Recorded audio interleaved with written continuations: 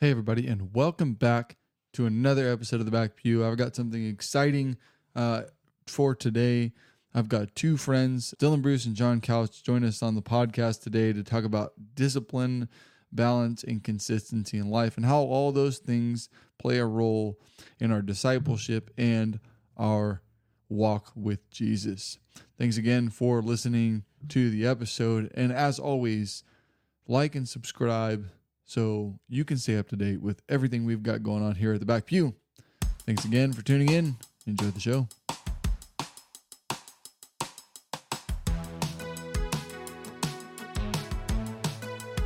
So self-control, this is important to me.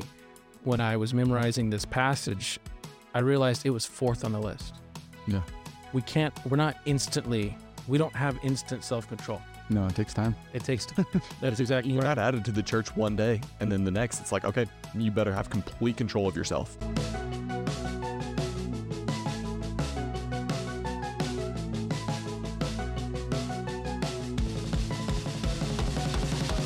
Fired up. So we don't really have an intro. If you didn't notice, we kind of just started talking about whatever we want to talk about. So tonight, what we will introduce that we do have two guests on tonight. We have Dylan Bruce of Keller, Texas, and John Couch of Anaheim, California with us, both ministers.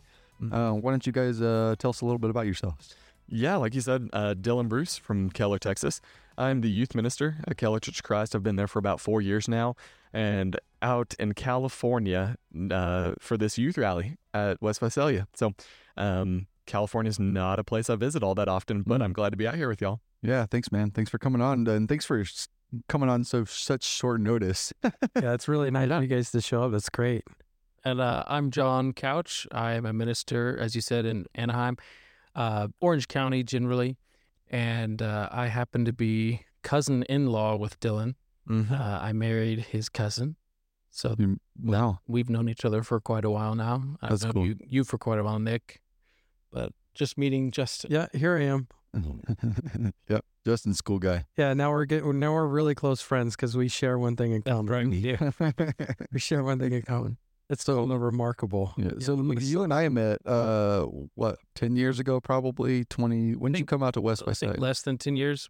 Maybe you were there my first year at Bible camp, YBC. Yeah, I'm sure I was. I was there. I started going to Bible camp in 2012. Okay, then yeah, I came in 2013. That's right. Okay. And I met Dylan, 8 or 12 hours ago?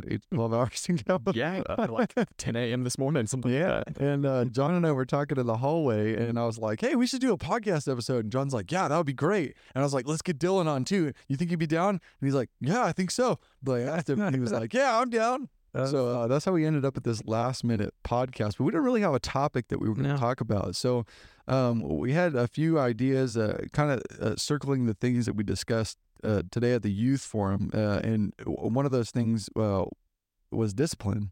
Mm-hmm. What are your thoughts on how a Christian should be? Well, maybe let's start with Hold on. I want to break the ice for myself, okay?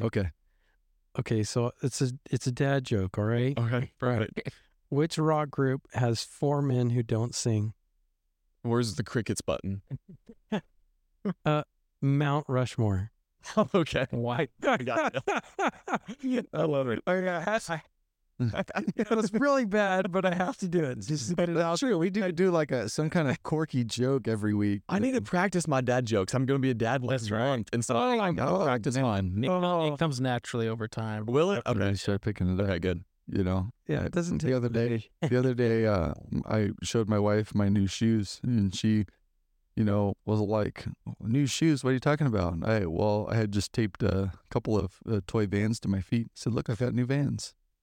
So Oh, that's not bad. yeah, Not bad. You're getting there. I'm working on the delivery part of those jokes. The last one was a Cowboys joke, which if you go listen to the last episode, you'll hear a Cowboys joke. About the Dallas Cowboys? Oh yeah. Yeah. Oh, there's no jokes about the Dallas Cowboys. Oh, there is. Yeah. Your quarterback is one of them. Oh, That was even worse than the first one. I was going to say the joke is the Dallas Cowboys. That is the Hey, truth. the star, the star is not a logo; it's a rating. Oh no! I am lying. Just for one person. Saving them up. I was saving them up. I got my first Dallas Cowboys fan on this podcast. I got to throw a few out. Oh, man. See, I would be throwing the 49ers under the bus, but I'll just let my boys do the talking. No, all right. Okay. Well, you know what? On Sunday. You know what? It's okay. You can have this one. We'll knock you out in the playoffs. So. Oh, man. Wow. No. It just got a little awkward. Hey, and just remember, don't put anything Dallas Cowboy themed in your baby's crib. Like that. Because they could choke. Oh, man. No. Okay, I'll stop. Oh, okay. Man, the Cowboys are living in your head right now. Yeah, they are. All the jokes, man. Free. Yeah, well, you should see. No, don't do it. Don't do that. Leave it.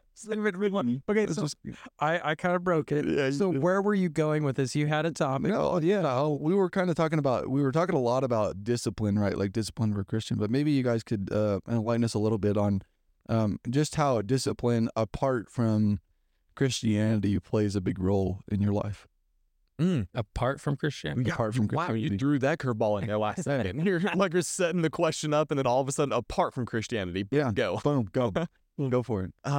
Yeah, I mean, so I am not like somebody that works out. I'm not disciplined in my physical fitness. I'm not disciplined in the things that I eat by any means. Seconded. Like I'm literally like I'm 25 years old. I'm gonna eat what I want, and Sure, my body doesn't really it'll catch up to you. Yeah, I keep hearing that, but I don't know.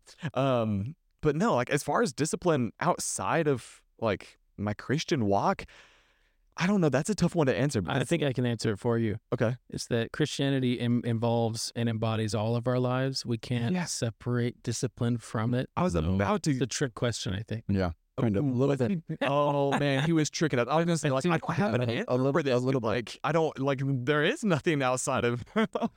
Yeah, it is a little bit of a trick question because I do think that like I said earlier, discipline, in one area transfers to another, right? So if you learn it in one area of your life, like let's say you have a good prayer life, which I'm sure you guys have much better prayer lives than I do.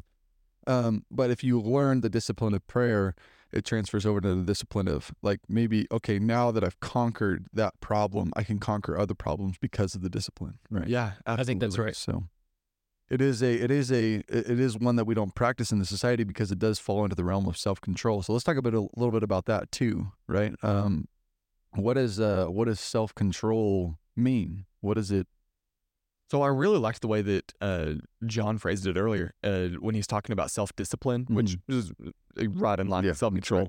Right. But in your lesson this morning, you talked about self-discipline is saying no to yourself. Saying no to that temptation. When that temptation arises, saying, no, I'm not going to give into that. And to be able to say no to yourself, I mean, we can talk about character and integrity, doing the right thing even when nobody's watching.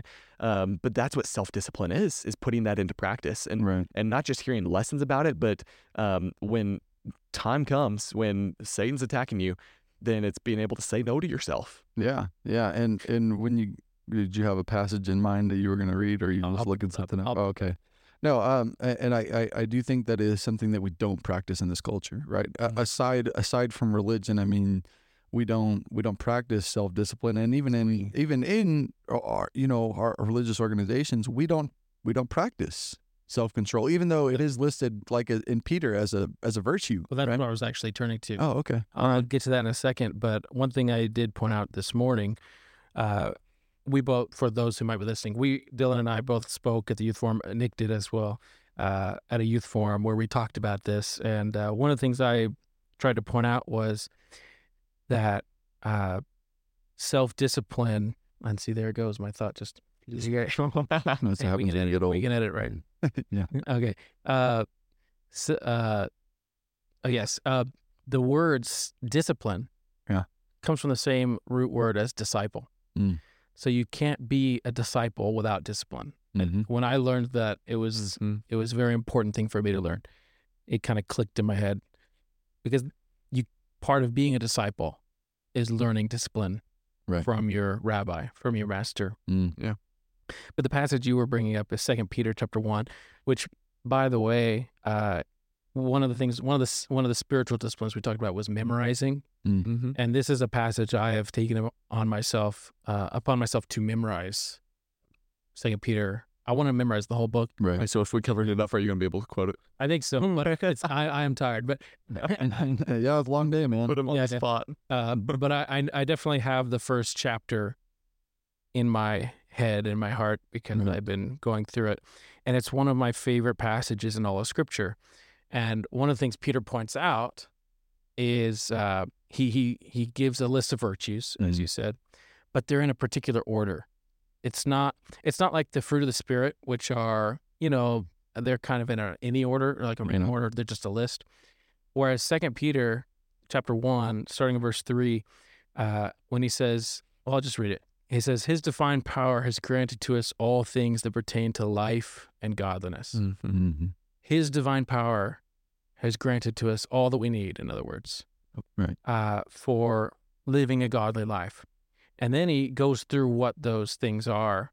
I'm skipping down a little bit, but he says, for this very reason, make every effort to supplement your faith with virtue. So it starts with faith. Yep. You add to that virtue. How would you guys define virtue? It's a good question. Because I think a virtue is a characteristic. I think it's a strong character, in this instance it's a characteristic of someone who is religious. Yeah. Right. But a virtue is something that defines you. Yeah. Right. Like when we say someone's virtuous, what we mean is, and I think if you're looking at this from the perspective of that Peter is listing this in a particular order, what we realize is every person who becomes a Christian, it starts with faith, and that faith gives them virtue. In other words, their belief system is different. They now have a different view of right and wrong, even if they're not living up to it yet. Yeah. And that's why the next one he says is you add to your virtue knowledge. Right. That's the next step. When you become a Christian, you now have a new virtue. You're not living up to it yet, but you add knowledge, and then add to that knowledge self-control. There it is. Mm-hmm. So self-control, this is important to me. When I was memorizing this passage, I realized it was fourth on the list. Yeah. We don't have instant self-control. No, it takes time. It takes time. That is exactly You're right. not added to the church one day, and then the next, it's like, okay, you better have complete control of yourself. That's the way it works. Yeah. I think that's great that you brought that passage up, because I wasn't even going there with my thought, right? I was all the way over in the fruits of the Spirit, right? In Galatians. Right. And I was looking at that, and I was like, okay, well, I mean, self-control, right? But I mean, the fact that before the self-control is the wisdom, right? Or I think that's what you said. Knowledge, yeah. Knowledge. Sorry. But where does that knowledge come from, right? I mean, if you're looking at it biblically, I think that's coming from actually reading. Of course. Right? And so I think that's also something that goes with that self-control. Like, you can't have the self-control without knowing what you should or should not be doing. Yeah. Right? Or having an understanding of what was going on, what was happening with these people. How does that apply to me? How do I control myself from doing those things that I could see that's going to lead to destruction, right? I mean, that's what it kind of boils down to. So then with that makes more sense to me to say, okay, you need to start here, like with the fact that, okay, I believe that this story is true, right? Right. And then Step one. Right. Yeah. And then step two is, okay, now I need to start understanding it. And then when you understand it, then you gain that ability to go, okay, I shouldn't be doing that, right? That's right. And then controlling yourself. That makes complete sense to me. And look at the next one, number 5, self-control. You add to that steadfastness or perseverance, which is essentially self-control over a longer period of time. So sure. Yeah. It's being able to hold fast, right? Because you can hear there's a bunch of different passages, I think, talking about basically like holding your ground kind of a thing. And so that makes sense to me that as you're doing all that, that's what you're doing with it. You're being able to go, no, I'm not going to do that. I'm going to hold fast to what I believe, right, to be true.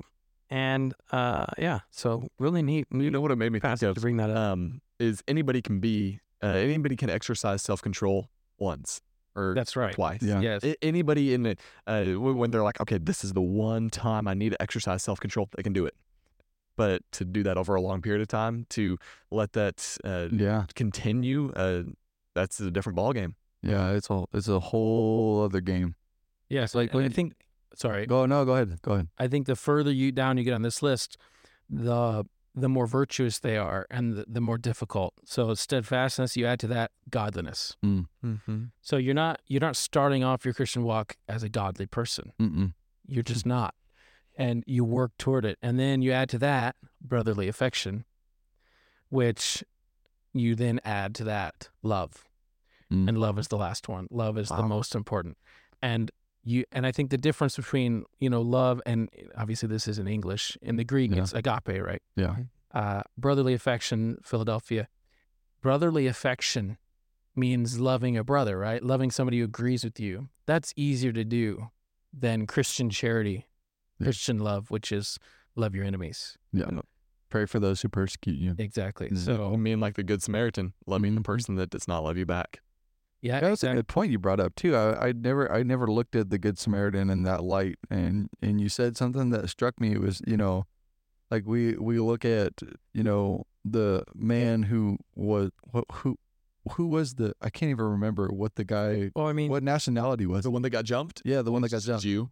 That was funny too. You were like, oh yeah, he got jumped. Dang, that was good. That's cool. For those of us who weren't around, can you give us a little bit of insight on what that story was? He can do it better. Yeah, just retelling the parable of the Good Samaritan. Sure. Where Jesus is talking with a lawyer, and he's like, the lawyer comes to try to test Jesus, and he's like, hey, what is the greatest command? And Jesus kind of turns it around on him in Luke chapter 10, and he says, how do you read it? What is the greatest command? And he's like, well, love the Lord your God with all your heart, soul, mind, and strength, and love your neighbor as yourself. And he's like, yeah, good job. You answered correctly. And then the lawyer is like, wait, no, I was supposed to try to trap him. And so then the lawyer comes back to him, and he's like, okay, well, who is my neighbor? And he's like trying to justify himself. And so Jesus goes into telling the parable, and it's just a parable about this man that's on his way down a road. He's on a journey, and he gets attacked by robbers and beaten up and left for dead. And I was asking the teens at the forum, I was like, so like what happened to the man as he was on the way down the road? And they were like, he got jumped. And I'm like, fact. Yeah, he did. Very factual. And so then we go on to tell the rest of the story. He gets passed by a priest, he gets passed on by a Levite, other Jews, other Jewish men that should be very godly men. Mm-hmm. They're the chosen tribe, the priestly tribe of the Levite tribe. And they both passed by on the other side, didn't want anything to do with the man that got jumped. And then a Samaritan passed by. And giving the context of who the Samaritan is and how Samaritans and Jews are essentially racist with one another. Completely. The Samaritans hate the Jews, and the Jews hate the Samaritans. Right. And Jesus makes the Samaritan the hero of his story. And it's a made-up story. It's a parable. It's an earthly story with a heavenly meaning. And so Jesus can make the hero anybody he wanted to make it. It's not like Jesus saw this encounter and was retelling it. Jesus created the story, so he can make the hero anybody he wanted to make it. And he purposely made the hero a Samaritan. Right. And so then he asked the lawyer, who is that man's neighbor? And the lawyer can't even bring himself to say, well, it was the Samaritan. He can't even bring himself to call that man by his nationality. He says it was just the one who showed him mercy. And Sure. Jesus says, you go and do likewise. Yeah. Yeah. One of the things that I found, what I like about that story is that I always pass by it really quickly sometimes.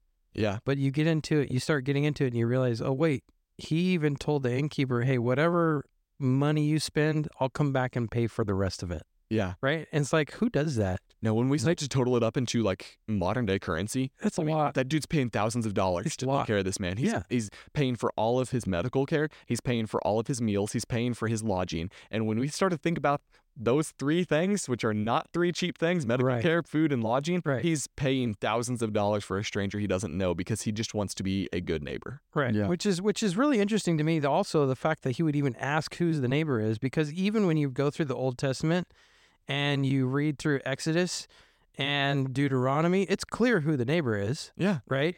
So he completely knows who neighbor, what it means. Well, that's why it says wishing to justify himself. Right, exactly. And just trying to trick him back just to see what he can do. But I mean, the reality is he knows who the neighbor is. He's choosing not to say it. Yeah, he has a nature of the law. He knows the law like the back of his hand. Yeah, exactly. Well, he wants to be able to draw a circle around only the people he likes and say, those are my neighbors. I don't have to treat others with the same kind of respect or love. And that's why I think it's fascinating that Jesus doesn't even answer the question. Mm-hmm. Yeah, I asked him, who's my neighbor? Yeah. Jesus doesn't say the Samaritan's your neighbor. He turns around and says, okay, who was being a neighbor? Mm-hmm. Yeah. And I think there's a point to that. I think Jesus is basically saying, you're asking the wrong question, son. Right. That's it. Like, in a nice way, right? Exactly. And that's the way that I really like when the phrasing, the command to love your enemies as yourself, to phrase that as love those who don't love you back. And because sometimes, especially in America, like we'll get to be like, I don't have an enemy. I don't have somebody that like I'm fighting with actively right now, you can think of enemies of the nation, but personal enemies. We don't. I think of Cowboys fans personally. Okay. No. I have to love people that don't love me back. Yeah, I mean, you're a Cowboys fan, but you're also my brother, so I have some sympathy for you. I know it's not your choice to be a Cowboys fan, that you're probably raised that way, and I was blessed to be born into it, just like I was blessed. I don't know if I would consider that a blessing.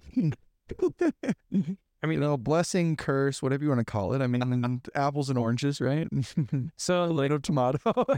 So one of the things that I always kind of think about is like the fact that when you look at how Jesus died on the cross, right? Kind of bringing it back towards that. He didn't just die for me and you. He died for everyone, right? And the fact of the matter is even in this day and age, there are people who know that there's a creator and choose to go against that. And to think that, hey, this person died for even that guy that hated him so much, he doesn't want anything to do with them, right? That's a different type of love, which is, I think, the love that they're trying to get us, that Christians are trying to get towards, right, is that kind of love. Yeah. Which is extremely difficult, right? Because it's super easy to go, hey, man, hey, Nick, I love you, dude. You're a great brother, right? Versus like Nick, every time I see Nick, I go around the corner. I don't want to be around him, right? It's Nick. Yeah, stay away. Right? So it's just it's a real complex, interesting thought that's neat. Yeah, absolutely. That brotherly affection is on a lower tier than Christian charity, agape. Yeah, that's crazy. Putting others' needs above your own. But it's crazy how he dissects that, and he says that these virtues practiced all together are what we're aiming for, right? And even in the midst of, you got a heavily persecuted church in the time of Peter, in the group that he's writing to, and like, what else would you want to remind those people of? If you were in the heavy midst of persecution, it's like, I don't know how I'm going to do this. I don't know how I'm going to live this Christian life anymore. And you got this guy who you look up to so highly, and he writes these words, and he tells you, virtue, all the way down, here's how you add these things to your life. Remember what you've been taught. Remember what you're supposed to do, despite what people are doing to you. Right. Yeah. That's a good one. So he also says, whoever lacks these qualities, it's talking about Christian. Whoever lacks these qualities is so nearsighted that he is blind, having forgotten that he was cleansed of his former sin. Wow. That's the very next thing he says. I mean, so that tells you the gravity of what they knew, The gravity of like, well, you don't get this. Like, hey, this is not something to play around with, right? Right. So let me just kind of recap. We started kind of with the discipline, self-control idea. I kind of want to talk about these three because I think these three, if you can learn them, if you can, and maybe not necessarily master them, but understand what they are, right?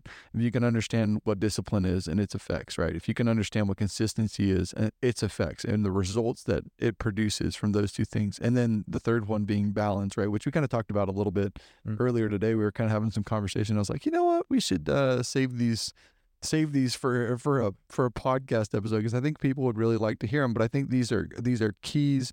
I would say they're keys to success, keys to life, key things that Christians and non-Christians alike need to adopt, right? If they want to find that rhythm in their life. Yeah. So we started with discipline. Let's talk a little bit about consistency, right? What role does consistency play in the life of a Christian?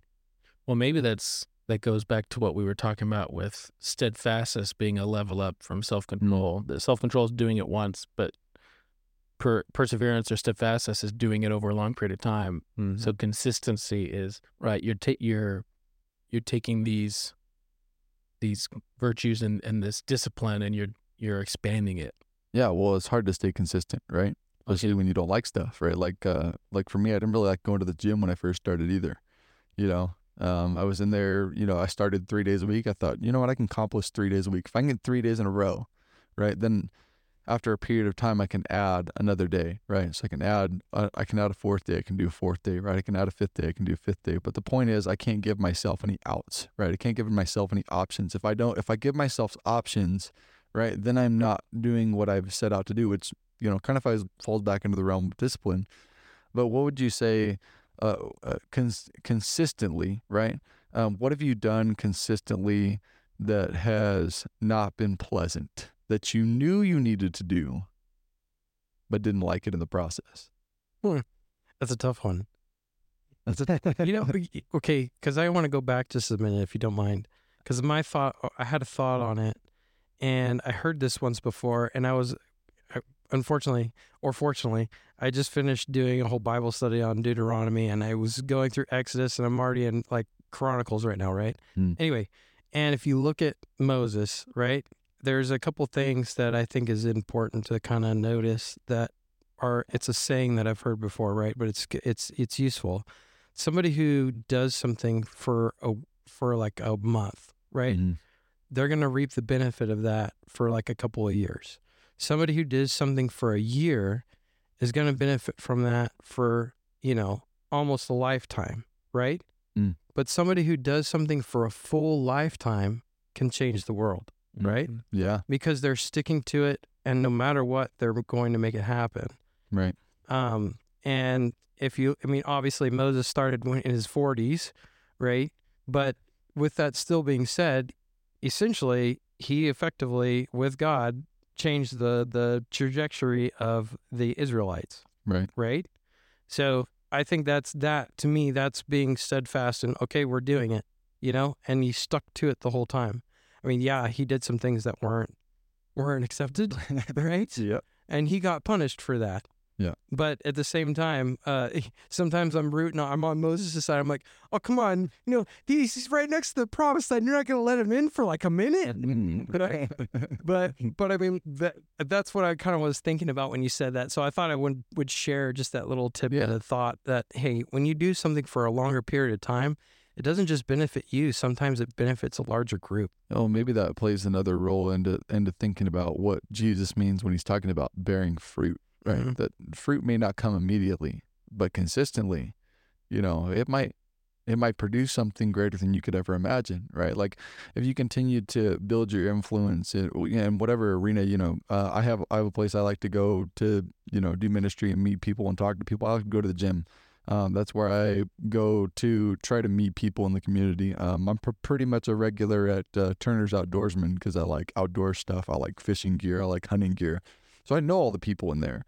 I may not see immediately the results of my influence, but over a consistent period of time, somebody might say, oh, well, what do you do for a living? Oh, well, I'm a preacher. Oh, okay. And then the next time I come in there, oh, they might have spiritual questions. I don't know. I mean, it can be a number of things, right? But you can see the fruit of something when you do it consistently, right?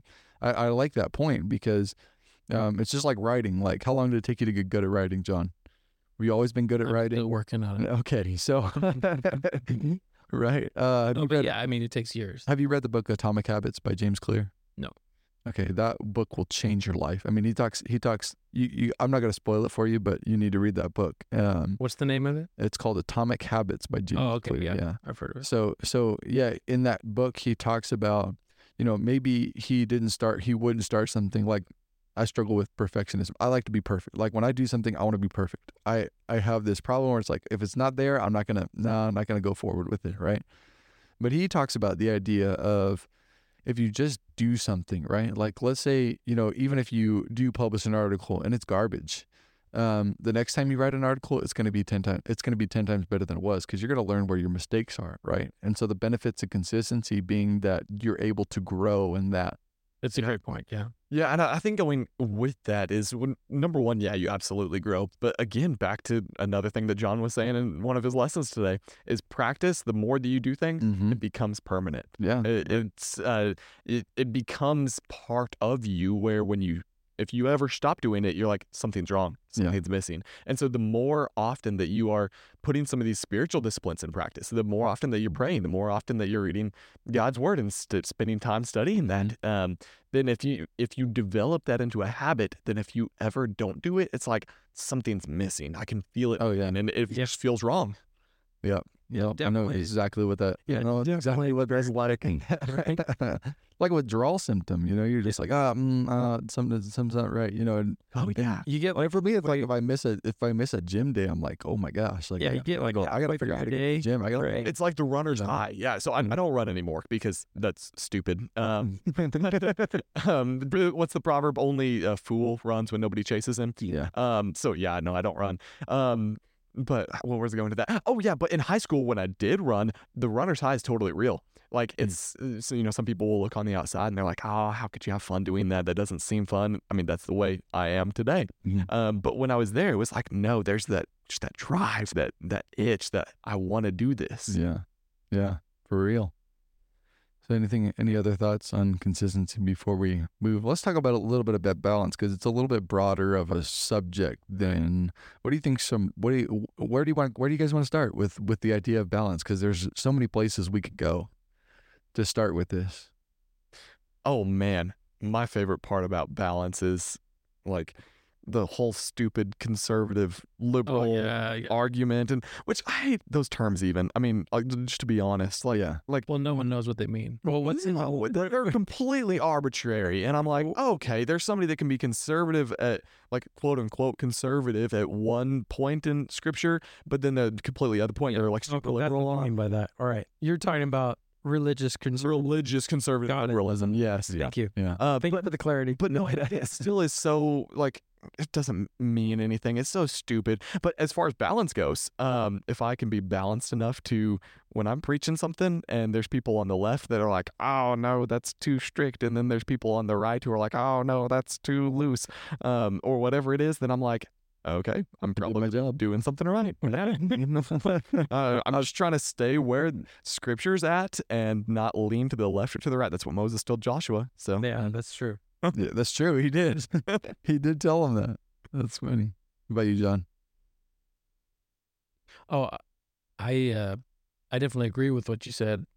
And we're not talking about lukewarm Christianity, where we're not willing to take a stance on anything, but we are talking about a balanced theology, a theology that's not based on the people around us, not based on culture, and it's not based on what we think other people want us to say. We're talking about a willingness to go beyond our denominational boundary if that's what the Bible teaches. Right. And that was what I was going to ask you, was specifically that. Like, how does that feel when you come across a section where you're like, maybe I shouldn't preach on that because it's going to conflict with the theology that I'm supposed to be representing? Yeah, I'm sure that moment of fear comes.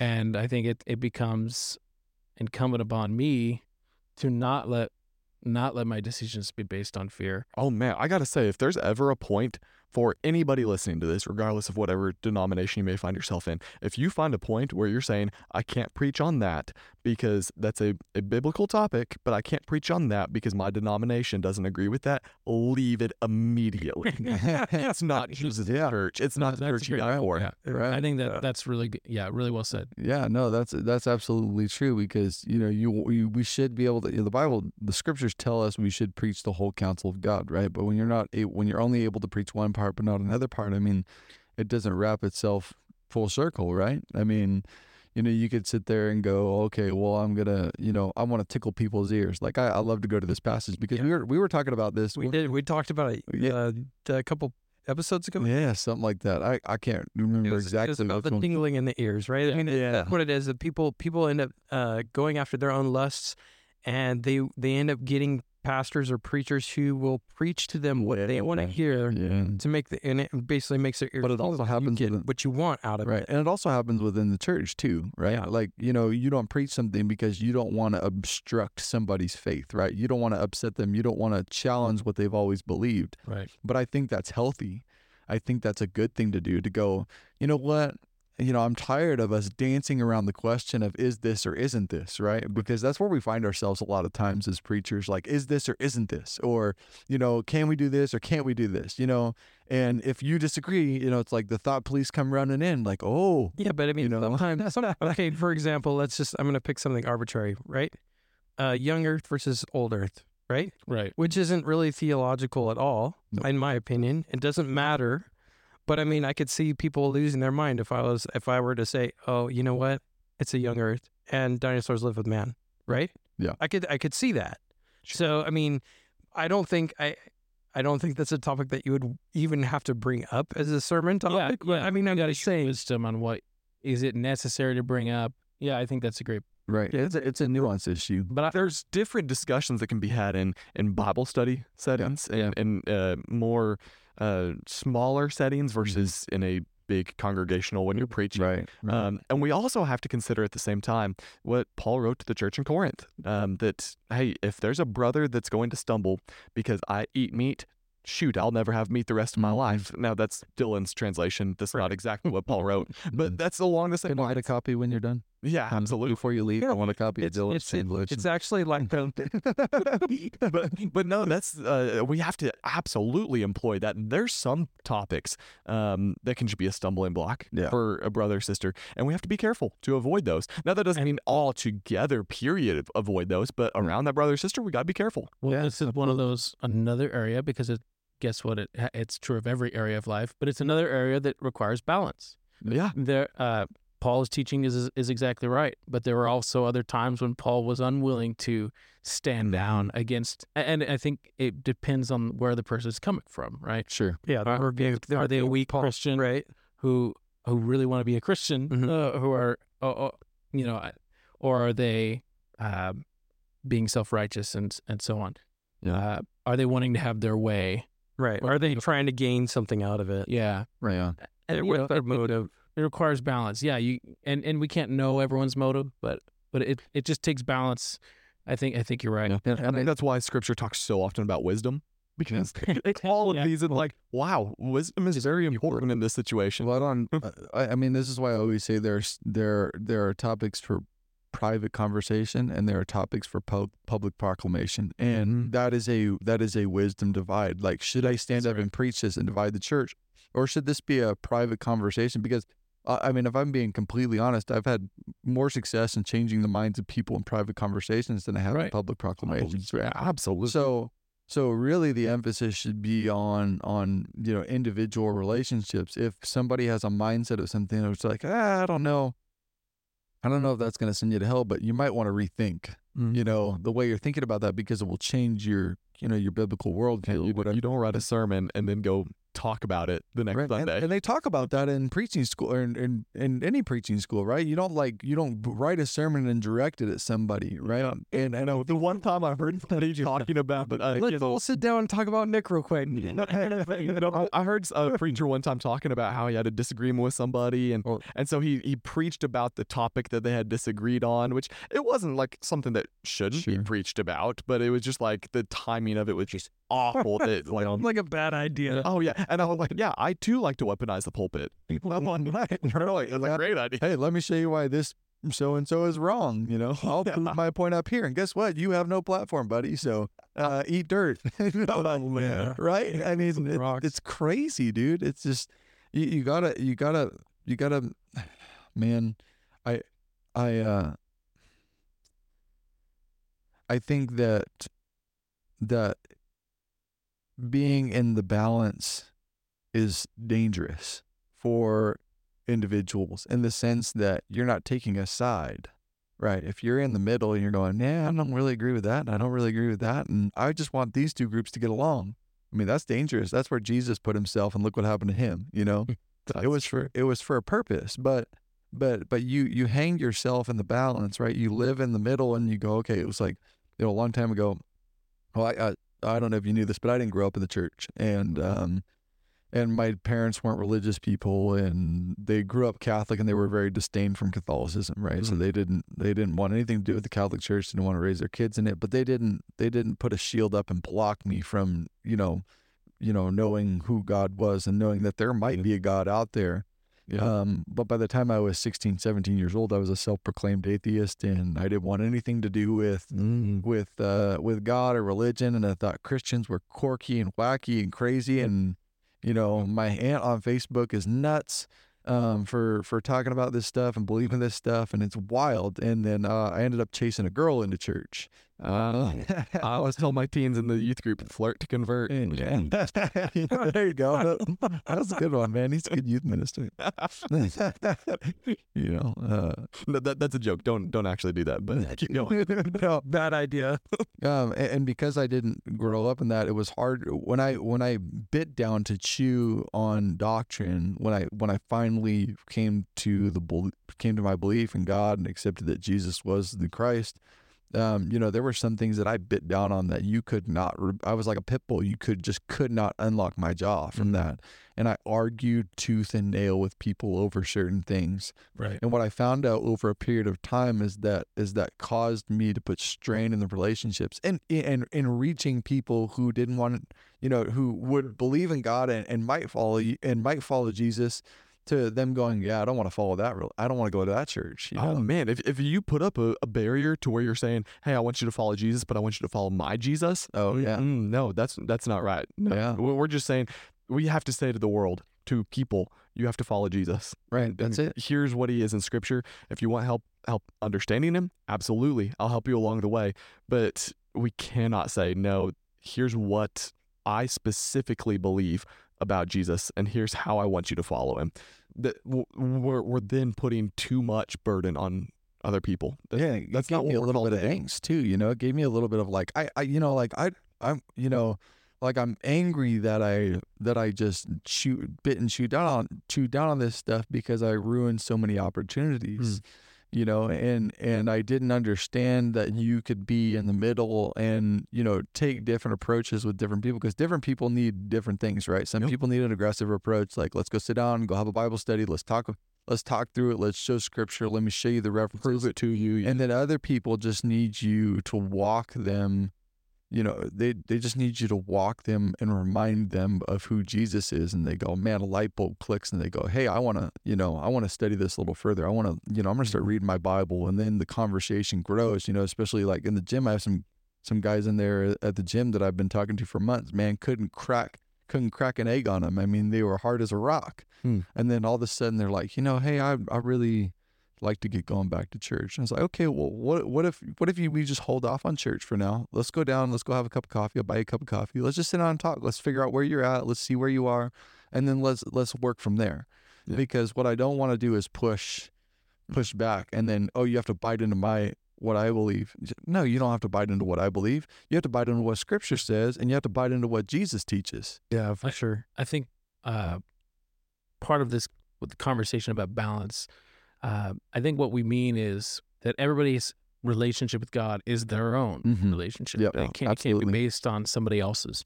And in my opinion, most answers to a lot of these doctrinal questions, these hard, difficult topics that denominations take such hard stances on, I think a lot of them, I'm not talking about all of them, and I have a feeling this comment might get me in trouble, but that's only for someone who doesn't know me. It is misunderstanding. Right.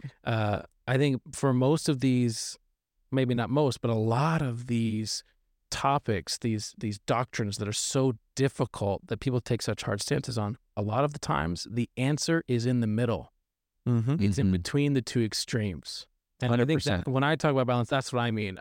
I think that there's so many doctrines in Scripture that, like, one denomination says this thing and another denomination says something else, and they're both half right.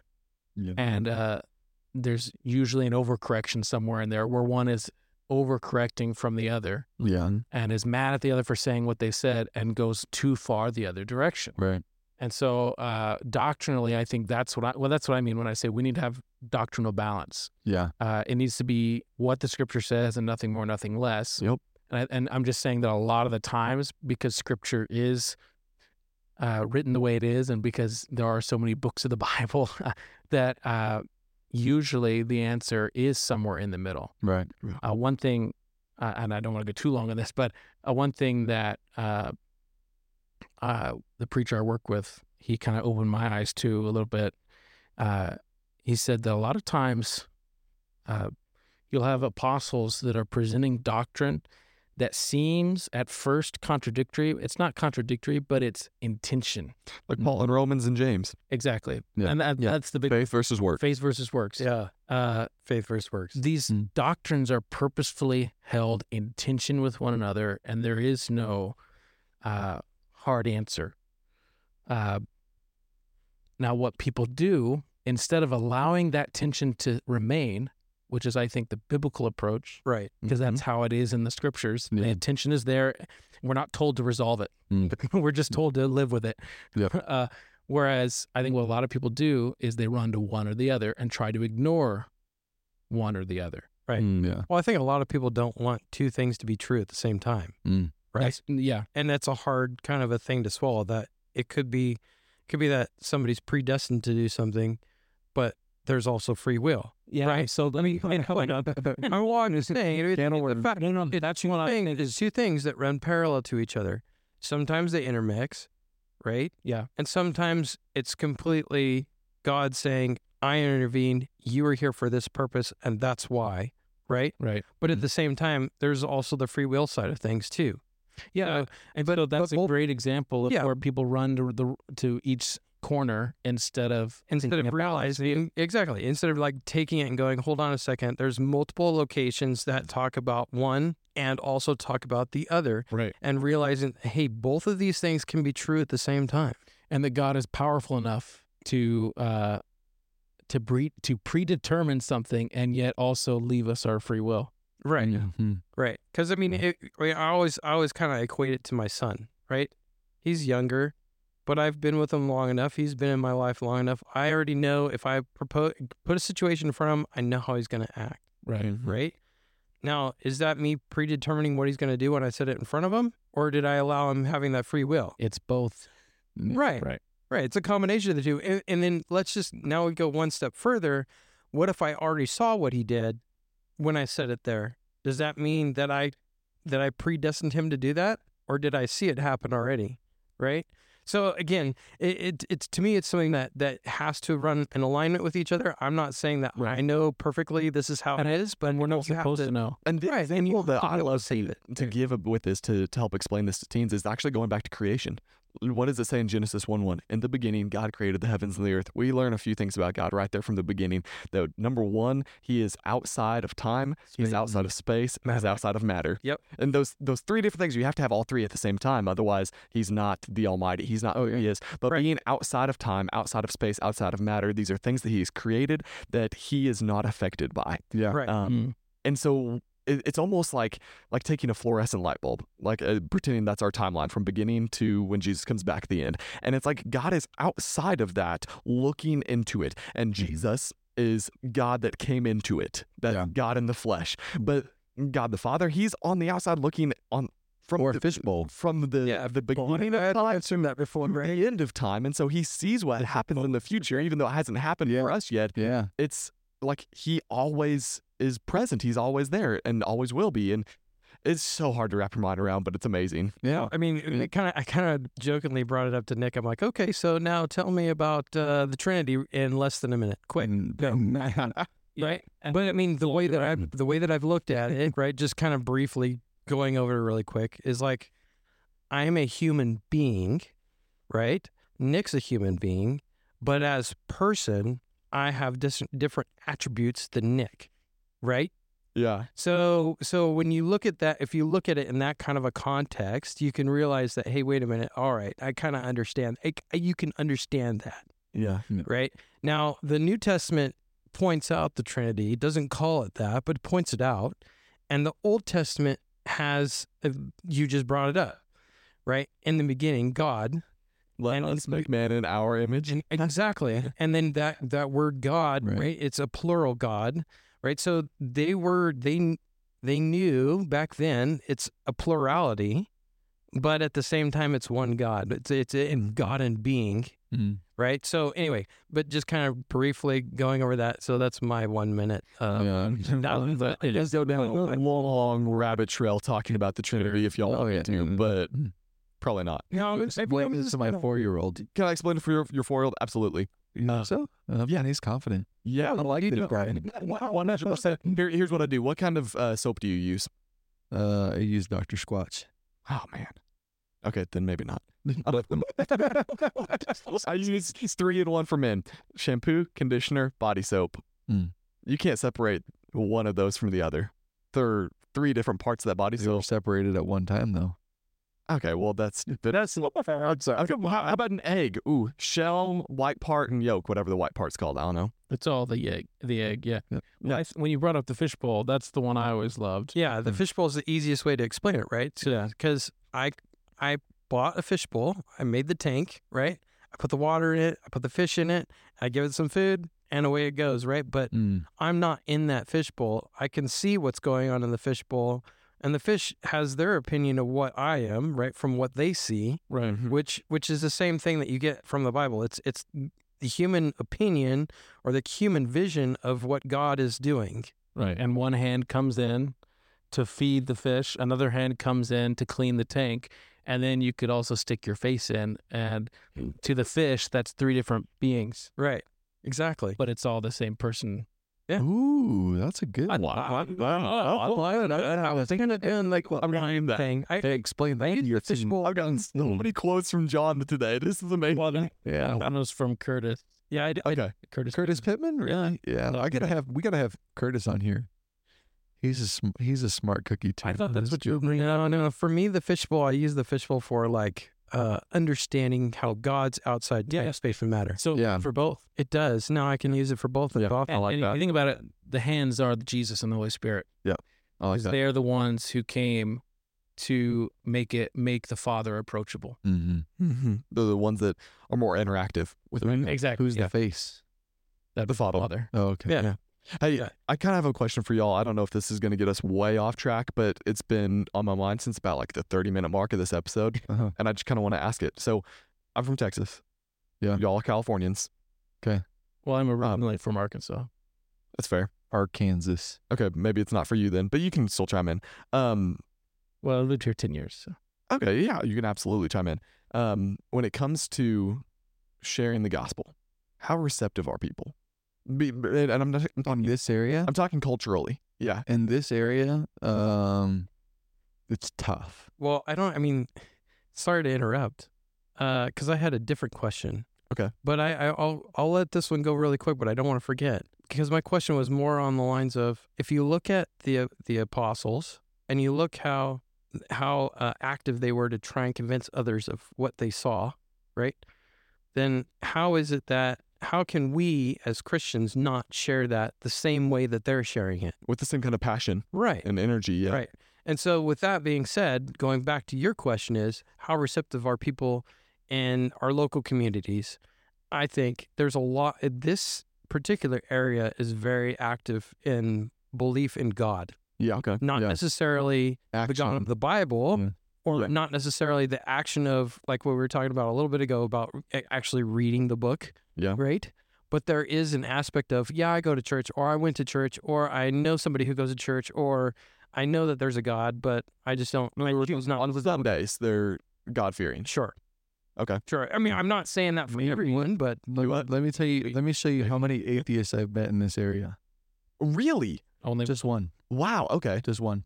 And I work with him a couple times a week, and we talk about stuff, and he's coming along the thread, but it's just taking some time. But typically, when you engage people, and have a conversation about God, I haven't ran into anybody that won't just sit around and talk it. What we find is there's a lot of church baggage, and so people are hesitant to come into churches because they're afraid of X, Y, and Z, or they're afraid of there's some kind of fear that's holding them back. And so what I try to do is get them to let that go. Fortunately, we got a really good church here, and We don't have a lot of judgmental people.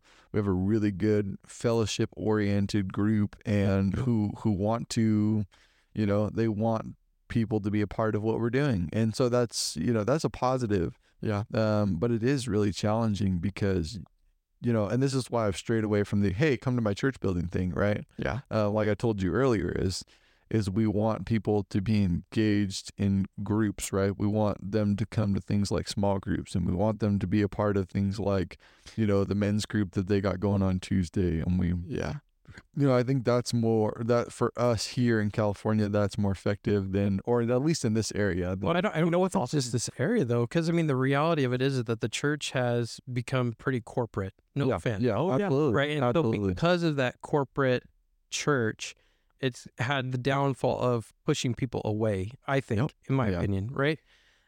For what that's worth. And I have experience where somebody confronted me about it, like I'm overseas and someone says, hey, you seem different. What do you believe and why? And then I'll say it, right? I'll explain it. I'll basically walk through the gospel. And then the question then becomes, okay, what church do you go to? And I'm like, whoa, hold on a second. I'm not going to talk to you about going to church. I'm here to explain who Jesus is, and here's the book to read it. I'm not going to tell you what church to go to, right? Yeah, because the problem is that there's so many different churches to go to. Maybe you read it differently than me, and you'd rather go to a Baptist church or a Pentecostal church or whatever that you find that you're more interested in. I don't have a problem with that, but you should be reading the book. I mean, that's straight up. That's what it is. You should read the book for yourself. So part of what I like about what you were saying is it's not a matter of like, hey, come to church, come to worship with me. It's come meet my family. Yeah. Because it's in those smaller aspects, those smaller atmospheres where they meet your family. Yeah. And that's what it really gets me excited when the kids in my youth group start to buy into this idea of, hey, I'm not just trying to get people to come to my church, to come sit and worship and see how we worship God. It's, I want them to meet my family. Yeah. And the moment that we can buy in and get everybody to buy into the idea of, I want my friends, the people in the world who I'm friends with, to come meet my family, my religious family, my church family, that changes. Like, that's literally when Paul and Barnabas were turning the world upside down. Yeah. Because it affects so many more people. It's a different aspect, and it's a different aspect than just like, come sit and come worship. You're adding elements that aren't there in worship. You're getting past the small talk stuff that everybody does every Sunday, and you're allowing people to connect in a way that's, and that's why I was so adamant about it with the first year I got here. It's like, I want to know people. I don't want to do this small talk thing. Hey, how's it going? Oh, it's doing good. No, man, I mean, Justin's my brother. I mean, he's my brother. Like, we know each other. We sit and we'll talk. Yeah, we disagree on some stuff. Big deal. Sam, he's my brother. I don't like him very much sometimes, but but he is my brother. That guy would do anything for me. Yeah. So I really want people to be a part of that, more so than I'm concerned about somebody walking in the church building and getting baptized in the baptistry and doing this and doing that and doing all these acts and steps. Those things are important, but they come later. Yeah. And somebody's got to be, you've got to show them that there is community and connectivity. Yeah. Well, it's one of the beautiful and wonderful byproducts of being a Christian. Yeah, absolutely. I don't think we should ever prop it up as the goal for being a Christian is, hey, look at this beautiful family that you get to be part of. It's a absolutely wonderful byproduct, but the number one goal is eternity with God. Yeah. And along the way, if we get to spend it with a beautiful family, then that's right. And that's why, like, Justin's point was, he was like, hey, I'm not going to tell you what church to go to. Right. I want you to read the book and figure it out for yourself. Yeah. Right. Because, essentially it would be great, but ultimately this is where their conviction comes, not from me. Right. Yep. When they get in this and when they read this and when they digest this, that's where they're convicted. Right. Now, they may come to me and ask questions and I may have some influence over them, but ultimately this is where it happens. Right. This is where the power is, not me. Yeah. I love it. Were you going to say something, John? I'm sorry, I cut you off. Oh, no. I was just going to say, with the idea that the family isn't the end goal, and I agree with that. but who are we going to be spending eternity with? That family. Yeah. It's kind of like join the family now, because and we're all going to help each other get to the same place. Yeah. So that we can spend eternity together. Yeah, absolutely.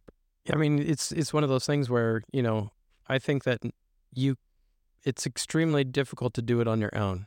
You'd be lucky if you could do it on your own. You know what I mean?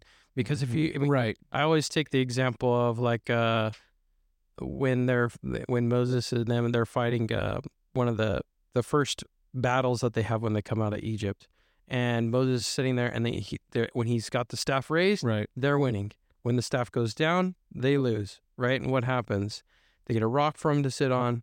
They help prop up his hands, right? Mm-hmm. He didn't do it on his own. He didn't hold his staff up all by himself. He had people to help him out. Right, exactly. And Christ designed the church for that purpose. Yep. That we would help each other and lean on each other. God and bring each other to heaven. Infinite wisdom knew we couldn't do this by ourselves. Yeah, and that's a magnificent illustration too, because you think about that's exactly what the church is. We're the ones, Jesus is the one holding up the staff, and we're the one witnessing to what he's doing and to what he's done, and helping him hold up that staff. Right? Ooh, yeah, I like that. That's crazy. Anyways, well, guys. Yeah, I mean, it kind of goes like, I know that. Sorry, I'm not going to drag it on, but I mean, it was like what we talked about the other day. It's like, look, if you're the sniper and I'm not a sniper, I can sure make a bullet for you, or I can go make you a sandwich, or I can do something to help you out, because I know that you're better at than me, right? If you're better at talking to people than me, then I'm going to give you whatever you need to go do that here, whatever. Oh, man. If we start talking about our talents and our abilities in the church and not burying our talent but putting them to work, we're going to be here for another hour. Well, yeah, I don't know. But it goes back to the point of the church again. Yeah. The church is the kingdom of God on earth, and our purpose is to further the kingdom, and we can't do that by ourselves. No, absolutely. A joint effort. Yep. And God literally gave every single Christian tools to be a part of that movement. And any Christian that doesn't use those talents, we saw what happened to the man who buried his talent. We saw the just how severely he was punished.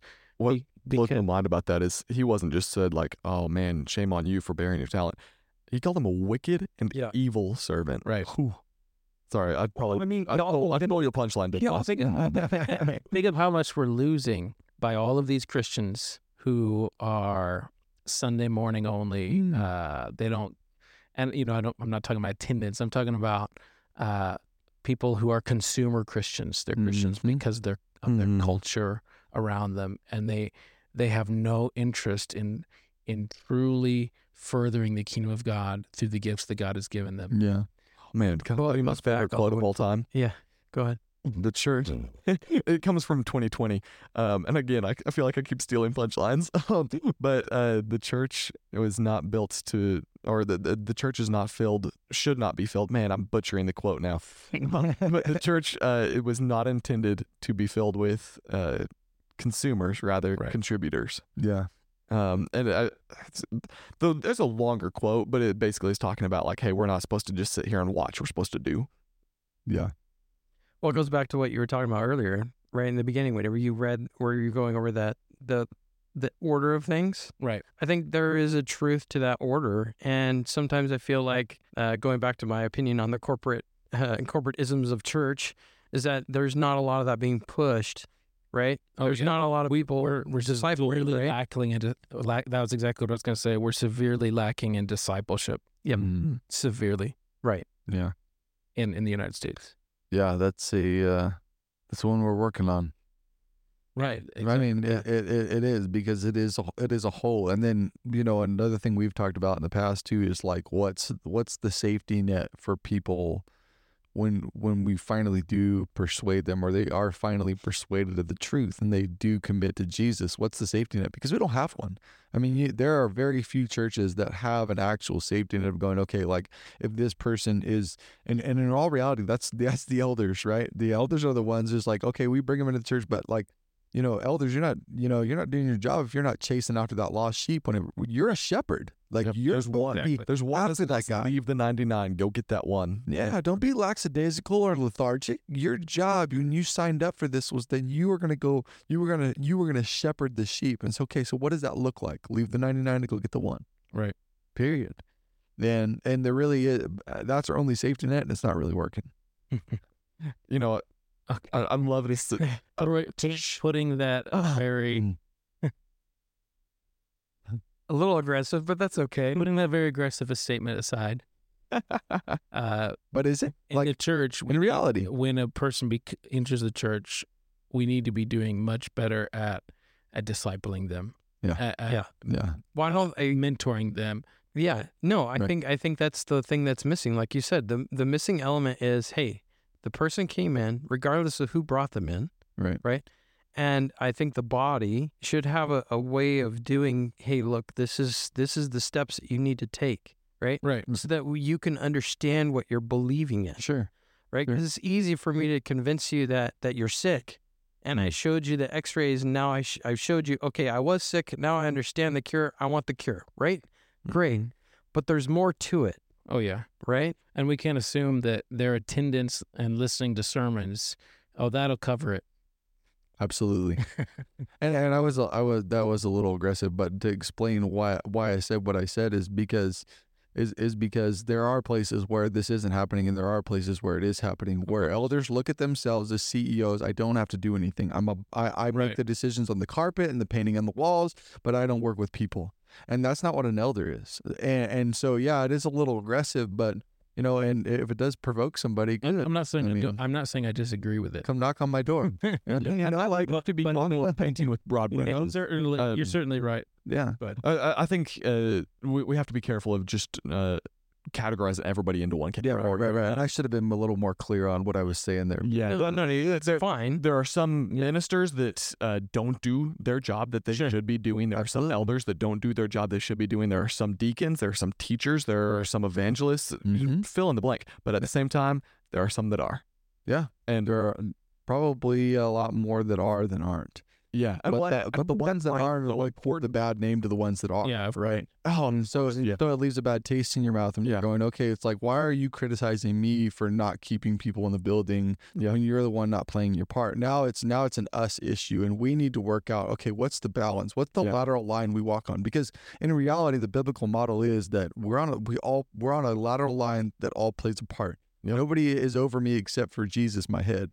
Right. Amen. And so when I'm working together with the shepherds, there's one doing our job, and it's not. I mean, what a beautiful picture. I mean, what can we accomplish if we didn't look down at each other and go, well, I hired you, so you got to, I mean, look, I'm just saying what I'm thinking, because you're right. It was a problem. Yeah, I mean, it goes back to what we're briefly talking about. I hope that's not your experience. No. But it has been mine in the past. I think in terms of like discussing elders, it's also important to remember the wide range of roles that they've been given, because while shepherding is one of their roles, it's not the only role. No, they've also been tasked with overseeing. That's why they have so many different names. They're called everything from elder to bishop to deacon. Not deacon. Elder to bishop to pastor. It's the structure to shepherd. Yeah, and there's so much in that role. Yeah. But primary teachers as well. Yeah, absolutely. Yeah, but I mean, I don't think they're supposed to be the only ones doing all these things. Of course not. Yeah, no. And that's the problem. That you have to have that body, right? That's what that body's there is, for all those other things. That's right. And to just say, oh, well, I'm just overwhelmed and I didn't get around to it. Sorry. Then say something, right? If you needed help, why didn't you reach out to somebody who you thought had that talent that could fill in that gap? Yeah. Absolutely. Anybody's car beeping out there? Caleb's getting in his car. Yeah, no. I have self-diagnosed ADHD. Oh, I thought it Have I though? Wait, did you steal that from me? Yeah, I did. Dude, Chris saying is telling people I'm self-diagnosed. I really do have ADHD. I was diagnosed with it when I was pretty young. Oh, so, I just self-diagnosed myself. Yeah, I try to not like just now, but I have in the past. I try to keep myself calm with a lot of caffeine. Oh, man. Yeah. But it doesn't keep me calm. Down. No. Dude, caffeine, there's a reason I talk fast. Yeah. That's good, man. It's energy, bro. I don't... People who talk slow put me to sleep. Dude, I would not be even talking near as fast right now if it wasn't for caffeine. Because like Texas time, it's like almost midnight. Oh yeah, that's right. I forgot you're from. I keep forgetting you're from Texas, even though. Hey, can I give y'all one last analogy? I feel like I've given a lot of analogies. Okay, it's about the church and how the church works with like shepherds and ministers and deacons and all that. Yeah. So we're going to use the flock and the shepherd, which is biblical. But elders, they're the shepherds. Duh, obviously. The members are the sheep. Obviously, the deacons are the sheepdogs. They're the ones that like. They're attending to the physical needs. The elders are attending to the spiritual needs. The deacons are attending to the physical needs. That's what they were there for. That's what they were set up for in Acts. Okay. And then the ministers, the grass. Oh, We're feeding the church, man. I don't know if I like that. You don't like that? No, I like the sheep. I want to be a sheep. I mean, I yeah. No, I mean, I always heard it the opposite way. Like I always heard there's the work is. Like the elders are the shepherds, the preachers are the sheepdogs, right? Like we're the one keeping, we're not feeding. The grass is God, right? For all grass is God's word, yeah. Yeah, I mean, the grass is like, that's what they're eating on, but we're just keeping them like in the circle in together. Okay, there you go. I like that. I like that. Green grass. Yeah. Sorry, I didn't mean to like buy there. Totally ruined my analogy. It's not my favorite analogy, but it's just another one of later for it. So who's supposed to be able to go back talking about his podcast now. So. Well, I'm just saying. Oh, that Nick guy, he ruined my analogy. I'm just kidding. Hey, I've got plenty more where that came from. Yeah. So my question is then who's the one that's supposed to point out who's the wolf in sheep's clothing? Shepherds. The shepherd. The shepherd is. Mm-hmm. But we read in Acts, some of the shepherds are wolves in sheep's clothing. What you read in Timothy, some of the shepherds are. Yeah. Alexander and Hymenaeus at the end of 1 Timothy chapter 1. Yep, they were pointed out. Yep. They were called out for their shortcomings and being devoted to as Paul was leaving the church in Ephesus, he was like, hey, some of you are going to rise up and promote falsehood. Yeah. And he's crying as he's saying it. It's crazy. Yeah, that's insane. But hey, it's been good, man. I've been really enjoyed this talk. Thank you guys for coming on so last minute. We're very appreciative of that. Thank you, Justin, for like taking time out of your day, because I know this was a last minute thing for you. Oh, no. As well. But I got this idea. And I was like, dude, we can knock 3 out in a week. Let's do it. Thanks for having us on. Absolutely, man. Fantastic weekend. Yeah, it was good to meet you, man. I hope we continue to talk and have these discussions, and hopefully we'll have you on another episode at some point. Mm-hmm. I appreciate you too, John. I already said that? Well, thanks for listening, and we'll see you on the back pew. Pew, pew, pew.